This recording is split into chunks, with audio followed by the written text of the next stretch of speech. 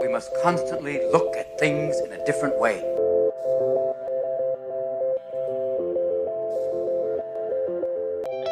The Healthcare Education Transformation Podcast was created by two physical therapists out of the desire to learn more about the different educational roles in physical therapy and healthcare, and how healthcare education works by talking with educational leaders and people with different perspectives within physical therapy and across interdisciplinary lines on how education can be improved to disrupt the status quo of healthcare education. This is our journey, and thanks for listening. Are you a third-year physical therapy student that excels on tests when you have study guides, checklists, and deadlines? With all of the information available about how to prepare for the NPTE, it's easy to get disorganized and not feel prepared going into the big day. NPTE Prep Success is an online course that provides PT students easy-to-use study guides and step-by-step guidance through the NPTE preparation. To learn more, visit kylericeprep.com. Thank you again all for your continued support, and now for the show. Hello, everybody, and welcome to another episode of the Healthcare Education Transformation Podcast. I'm your host, Dr. F. Scott Fiel, and I have the delight this morning of talking to Dr. Uchenna Ossai. Did I do pretty good on that? Oh, you did perfect. All right. Perfect. Well, UC, as most of the world likes to know her. UC, tell us a little bit about your academic journey and how it's led you to where you're at today. Well, first, I'd like to thank you for inviting me to be on your amazing podcast. I'm really excited to chat with you and your guests today. So thank you. Gosh, okay. How did I start my journey? Oh, how far back do you want me to go? I mean, would you like college? Yeah, let's do that. Let's start at undergrad and bring us up to speed. Okay. So I went to Boston University.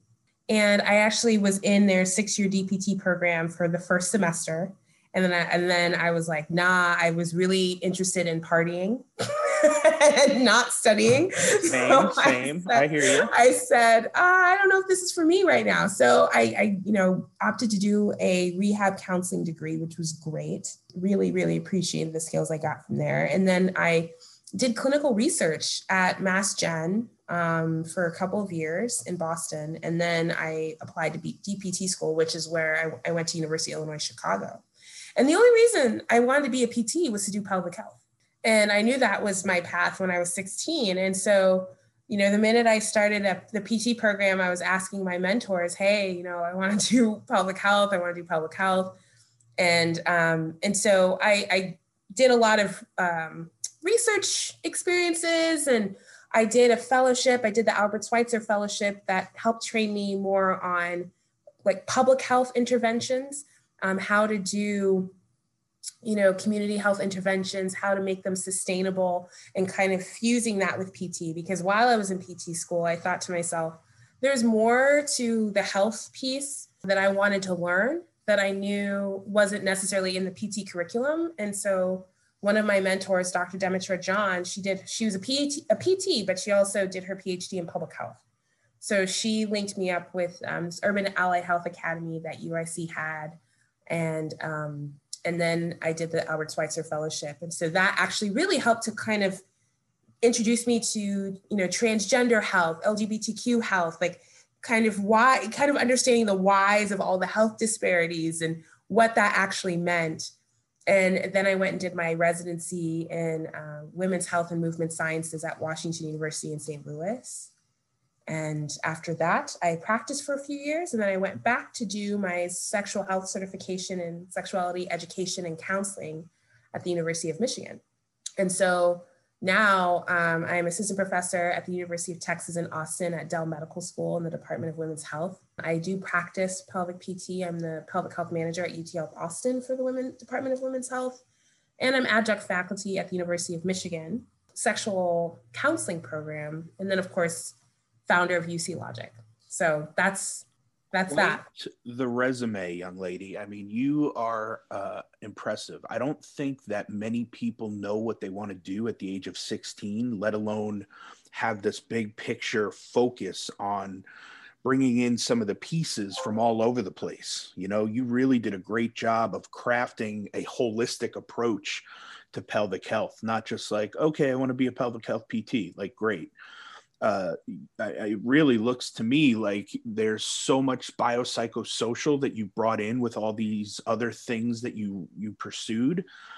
Tell me a little bit about, let's say there's some PT students that are in PT school now, they're interested in pelvic health. What are some of the other pieces they need to start thinking about to make them the most well-rounded pelvic health PT that they can be? What are some things that they need to consider beyond just pelvic health physical therapy? Well, I think this is for all students, right? Mm-hmm. I think this would be a conversation for all students. You know, what do you want to add? What do you want to bring to it? For me, it was just the fact that I knew that health wasn't just about, like I say this all the time when I talk or do lectures, it's not just about pulling yourself up from the bootstraps mentality.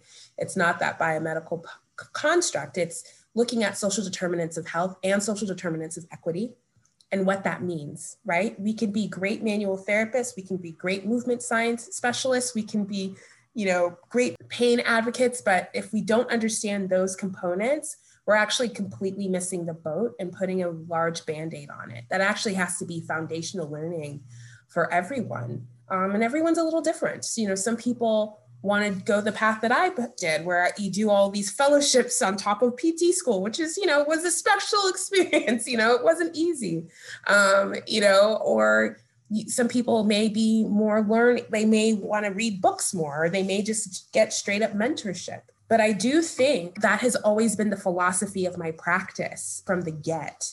I've been speaking on this for years. So when this year came around with everything that happened with George Floyd, the Amy Coopers of the world, Breonna Taylor, COVID, I didn't have to shift anything.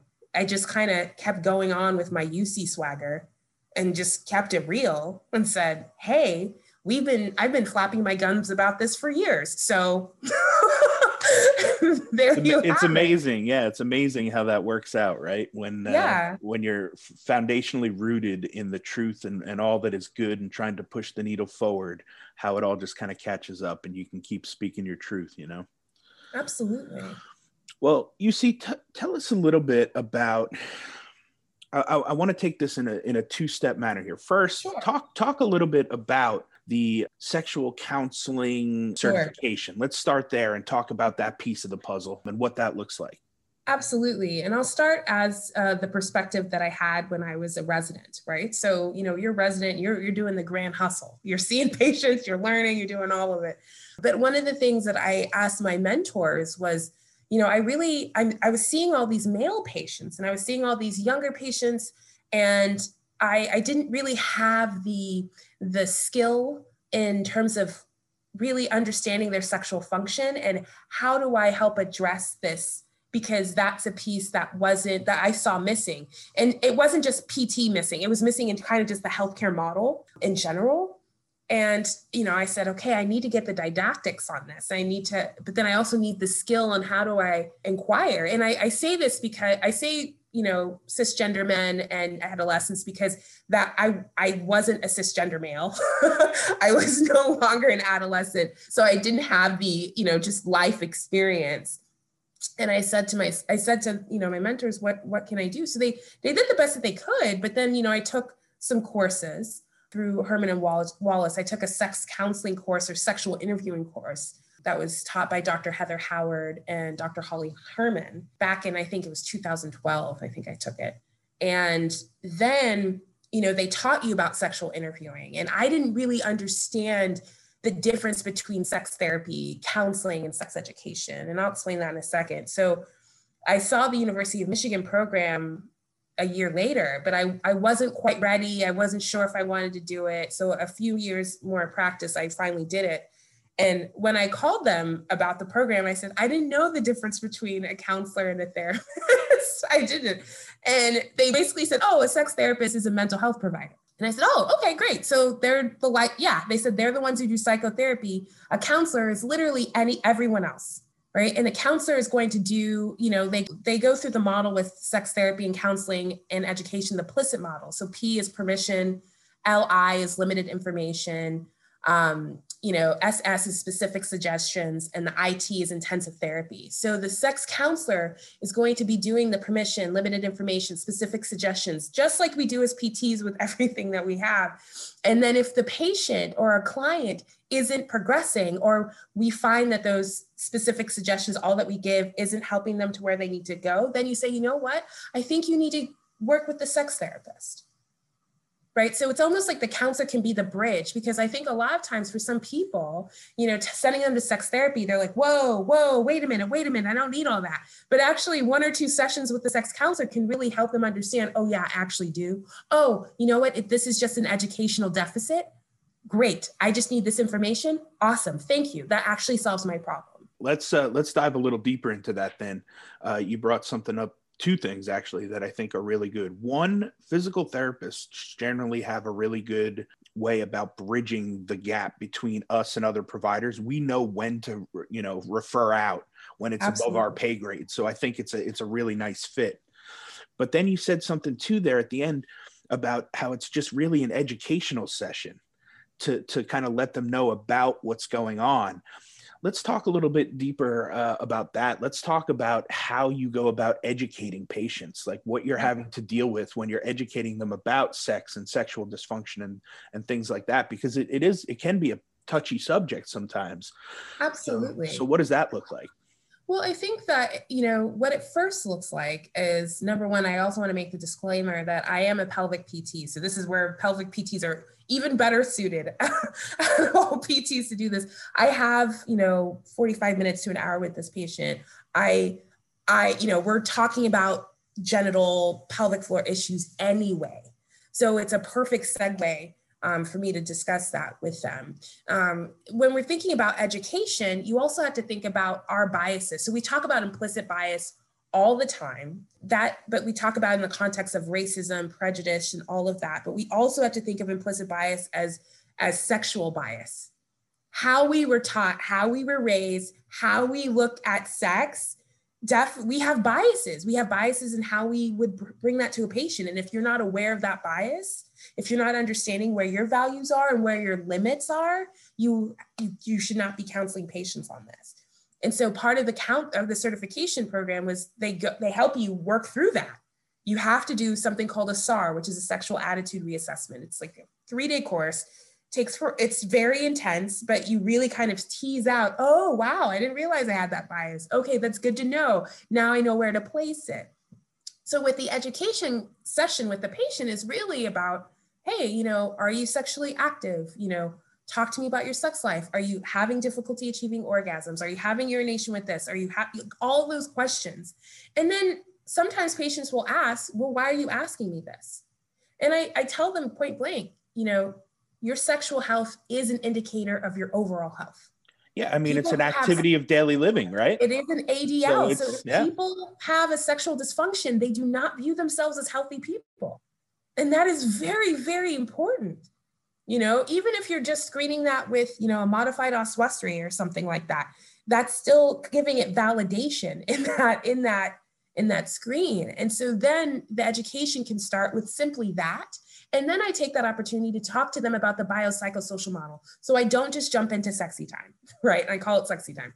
I jump into re-educating them, because even though us as educators, students, providers, we understand the biopsychosocial model, at least all of us should, our patients don't get that. They don't get it. They're not reading research articles about this. They're not reading textbooks about this. They're not listening to podcasts about this. We have to educate them about that model, because they're still in that biomedical mindset that we know to be flawed. And I'm not saying the biopsychosocial model is perfect either, but that's a much better way to get the patients to look at their sexual health. And then you can go back into kind of dispelling myths for them, right? Because that myth busting is huge when it comes to sex, huge. And I think that, over the years, as I've acquired more knowledge and now, am the person who creates this content for people in the academic setting and in the community-based setting, it's really fascinating how I spend most of my time just telling people, no, that's categorically untrue. Yeah, there's so much, and PTs have to do this as well, unfortunately, I think, in a lot of pain, but almost uneducating them and taking them back a few steps to say, hey, no, that's not exactly right. Maybe let's look at this. And it's a tough, it's a tough act to balance, because you don't want to discredit any of your, colleagues or anything like that. But at the same time, you have to get to the root of the problem, the overall truth, and say, this is what we know. Let's work from that, a new starting point. Speaking of our colleagues, let's talk a little bit about how you go about and some of the things that you see in education when it comes to educating other healthcare clinicians. What are you having to work through? What are some things that you're having to deal with? Maybe some knowledge deficits? What are you having to see when you're educating healthcare providers regarding sex and what we're having to deal with on a daily basis? That's a great question, because I do it in different scales or different settings. Where when I'm teaching at University of Michigan, all those people, right? All those people doing the certification, they're from all disciplines, but they're wholly invested in learning about the sexual health. So it's a completely different experience teaching to that group than it is to teaching a group of med students who are tired and are on their 8th Zoom lecture of the day, right? You're just like, okay. And so the experience is, I would have to say, now that I've been on faculty in a med school, not a PT school, for 3 years now, I find that the med school setting is more, they have specific objectives and goals around counseling on sexual issues. Whereas in the PT school setting, I haven't seen that. It's more kind of global. It's kind of lumped into the alternative or the extra stuff that they do in the last term for the students about to graduate, or some do it on the front end, but it's very much almost a graduated version of what we got in grade school or in high school. And it's not, I have to say that, I try to center it on a biopsychosocial framework, but I also have to kind of put it together with like anti-racism stuff or intersectionality stuff as well. So it's almost like we have to do everything in one lecture versus it being, kind of sequential and built upon over the years of education. Well, that's a good segue into this next question here, but let's talk a little bit about diversity in the world of sex and sexual health. Sure.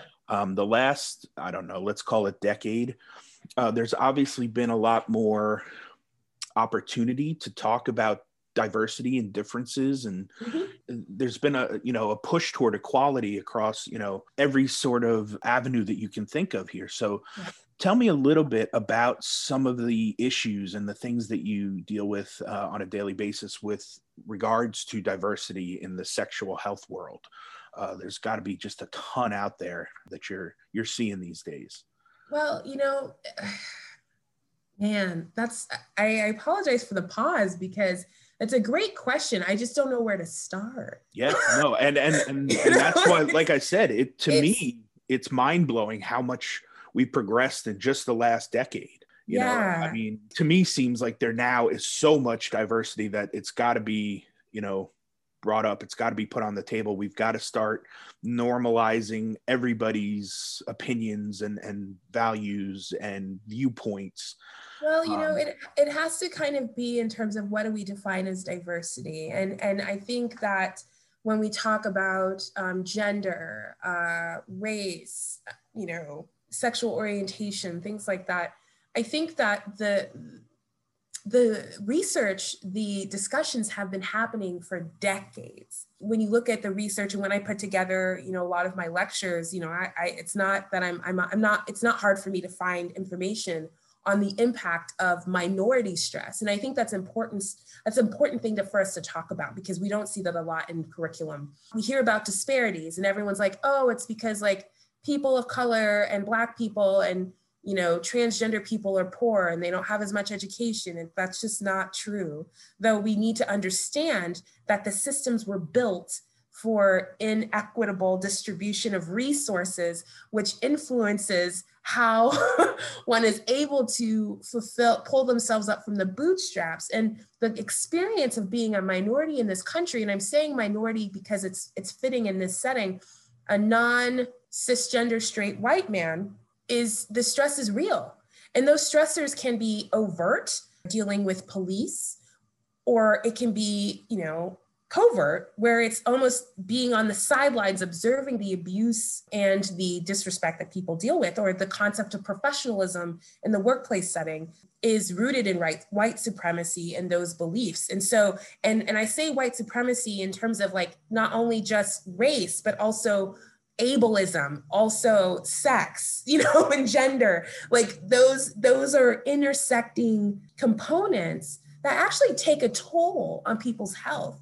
So then when we look at it from that framework, and then you pull out the sexual health component, it's very, very interesting, because culturally, there are cultural influences in how a person expresses himself sexually, their cultural experience, and how someone brings up sexual problems. And so, I always tell people that it actually starts in kind of understanding the identity of the patient and the individuals in which you're counseling or you're with, like understanding, okay, these are the identities they have, and then understand that they have a unique minority stress, and then also think of the systemic factors that they have to manage, whether or not they are conscious of it or not. And then your intervention happens in that context, versus we are the world, we are the same. We are the world, we're just not the same. And there are systems that are in place that make sure that we are not the same. And that's not me, kind of pointing my finger at anyone. I'm just saying that's actually a fact. Yeah. I think that I don't even know that I realized that dealing with such a delicate topic, such as sex, also had this many underpinnings and underlayers that you've got to take into account to be a really good, not even necessarily good, but really helpful sexual therapist, pelvic therapist. When you're dealing with this stuff right off the bat, you already think it's kind of sensitive. But then, like you said, bringing in those other layers, of the systemic disadvantages, of the stresses and the pressures, and, it really makes it quite the complex web that we kind of have to unweave, so to speak, to really get down to the root and help these patients. So I appreciate your take on that, because like I said, I don't even know that I realized that it was that complex. It is, but it's also, like I said, it all comes back down to education, right? For some people, they just may say, hey, I have difficulty achieving orgasm, and that's really distressing to me. And someone might say, oh yeah, I never achieved orgasm, but I'm not distressed. It's a level of distress that the patient is expressing to you that needs to, we also need to understand that as well. Right. And they might be coming from intersecting identities, and they're like, no, I'm cool. So, but this still needs to be something that you are aware of, that your finger's on that pulse. Because I think honestly this year, for a lot of my Black patients, I've had to ask them, you all right? What's going on with you? Yeah. Every single last one of them have said, yes, this is affecting me. Every single last one of them. And none of their healthcare providers have asked except for me. Now, I am a Black woman with a mohawk and typically makeup, and well, they can't see it because it's covered in a face mask and shield, right. but I present in a way where they feel more comfortable communicating that to me. But it's still important that we ask our patients, especially when larger things are happening in the world that particularly impact them, that we inquire about that. Well, and that's just such a simple step to take for any clinician. It's like taking vital signs, right? Right. It's just something that you can start any eval off with. It's a pretty simple ask.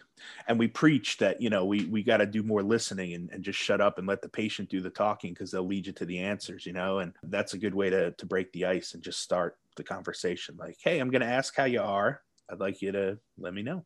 Let's start there, and just sit back and, let them unfold. Mm-hmm. Well, you touched on it a little bit earlier, but when it comes to education being such an important part of this, of sex and sexual health in general, what are you seeing currently in a lot of the PT schools or healthcare schools when it comes to sex? And what are some things that you would like to see, implemented from a bigger picture, like a 30,000-foot view? They should start talking about it from the get. That should be implemented in year one, graduated to more elevated topics year two. And then, alternate topics year three. Yeah. I think it should be written into the curriculum. And it doesn't necessarily need to be, it doesn't necessarily need to be separate either.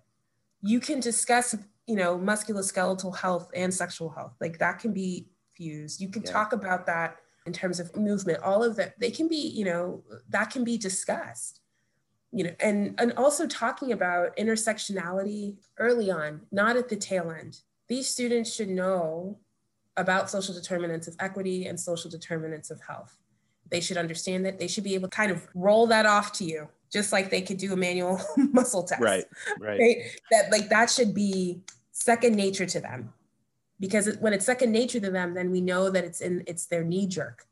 That's going to be their knee jerk. That's going to influence their clinical reasoning, because it should. Yeah. And I don't know. I mean, obviously I've been out 15 years now, so I've been doing it a little while, but I didn't have a lot of that when I went through school. Right. And it took me going to conferences and reading research articles and talking with people that I respected and I followed online, and social media, thankfully, has brought a lot of this stuff to light. So, it's for me, it's been a really good source of learning and educating myself. I think that if it's important enough, though, you should find ways to weave it into your curriculum. If there's things that you're truly interested in, you want your students to know about, if you don't have the time, then you've got to find ways to just naturally interweave it. That's the only way it's going to get across. Absolutely. I think it's the same principle too with like companies, right? So a lot of companies, kind of were flipped on their backs this year. And the ones that are actually going to survive this, to truly, they'll see the growth, they're the ones that not only put out the statements, but they have a line item in their budget for this. That means that they care about it enough to where they're going to put their money behind the value that they say they have. And I think that's also an important thing too. Yeah, that's when it's important, right? When there's money budgeted for it, then we know this must be important. This must be real. This is actually a true company value. Yep. Well, like I said, it's been an absolute pleasure following your journey online, and you're up to a lot of cool things lately. You've got some really neat initiatives and stuff going on and courses. So tell us a little bit about that. What have you been cooking up lately? Absolutely. So last summer, I launched an anti-racism course for healthcare providers. It's called Intersections of Racism and Power, Healthcare Redefined. And it's a 6-hour course. And if you're in the state of Texas, you get CE credits for that. So and so that course I'm launching my next course in early February. So it should be, it's going to be February 6th. Yeah, so I'm excited. So this will be the 5th cohort that I've done, and it's been a great success. And so please join me. Awesome. And then I created late last year a new initiative I've been thinking about for a while. It's called Woke is the New Sexy. And it's a platform on my UC Logic website where I've categorized sexual health from an intersectional framework. So it's from a social justice framework, but then also just simple topics. So it has everything from, pregnancy and postpartum to, intersectionality to pleasure and sexual shame. And basically it comes with a free workbook. So it helps you kind of work through things, but then it just basically populates all of the content that I've done over the past 4 years into like a nice, pretty bow. And what I like it's a great starter kit. It's 100% free. It's a great resource for patients who just need to get started on something and they're not really sure where to go, and it also has that great workbook guide to help them through all the topics or just one of the topics, whatever works for them. So I'm really excited about that. Awesome. And is that like a reference that you can give out to patients for other healthcare providers? Oh yeah, awesome. Absolutely. So if patients saying, I want to know more about sex postpartum, or I'm a penis owner, I'm a dude, and I have some questions about erectile dysfunction. Well, click there, and it's really, I tried to make it as, digestible and as easy as possible, all stuff. And it has, not just my videos, but articles I've written, podcasts I've done that talk about certain specific issues. So I'm really excited. Awesome. Well, you see, we end every podcast with this one question that we ask all of our guests. And if you could change anything in higher education, whether it be DPT or otherwise, what would you change? Ooh, if I could change anything in higher education. Yep, you've got one thing that you can change. What's the biggest problem you're seeing in graduate school and healthcare schools? What's the biggest issue out there, and what would you change about it? How would you change it? I think every single person who's in a leadership position in academia needs to take a 6-month training in anti-racism, and I think they all need management and conflict management skill training. I like that one. The leaders make the experience, and I've seen that firsthand. Better trained leaders, better outcomes. Yeah, I've had a couple of discussions lately with some colleagues about leadership in healthcare, and I feel like this year was a possible year for healthcare to shine, and I don't think that it really did. And I don't think it was necessarily their fault. I think there were a lot of things working against them, but I just feel like there seems like a little bit of a lack in leadership when it comes to healthcare in general right now. And I think this, to me, like, APTA's Vision 2020 or whatever, right? Let's look at the next decade, right. Vision 2030. Right. I think leadership has to be at the forefront of that. I think we need to start, leaning a little bit on our thought leaders and our influencers, if you will, for social media or whatever. I think there's a lot of really brilliant people out there doing really brilliant things, much like yourself. And I think that we need to make sure we're giving them the platform and the opportunity to get their voice out there and really, shine, because like I said, it just felt like this was a little bit of a swing and a miss year for healthcare leadership. So hopefully that'll be on the verge. But UC, thank you so much for your time and for coming on and talking with us today. It was so great to finally catch up with you and do this interview. Where can people find you if they want to follow up with you, they have questions, or they just want to know more about your programs or what you're doing these days? Where's the best place to find you? The best place to find me is on social media at UC Logic, YOUSEE Logic, at Instagram, Facebook, and Twitter. I will also be debuting my TikTok next week. Look forward to that. Wish me luck. I'm a little scared. But then also check me out on my website, www.uclogic.com, or they can email me at info@uclogic.com. Awesome. And we'll drop all those links in the show notes so they're easy for everyone to find. UC, thank you so much. Keep doing what you're doing. I'd love to see it. Thank you. Access to healthcare is one of the largest issues facing both providers and patients, as millions of people worldwide lack timely and affordable access to healthcare.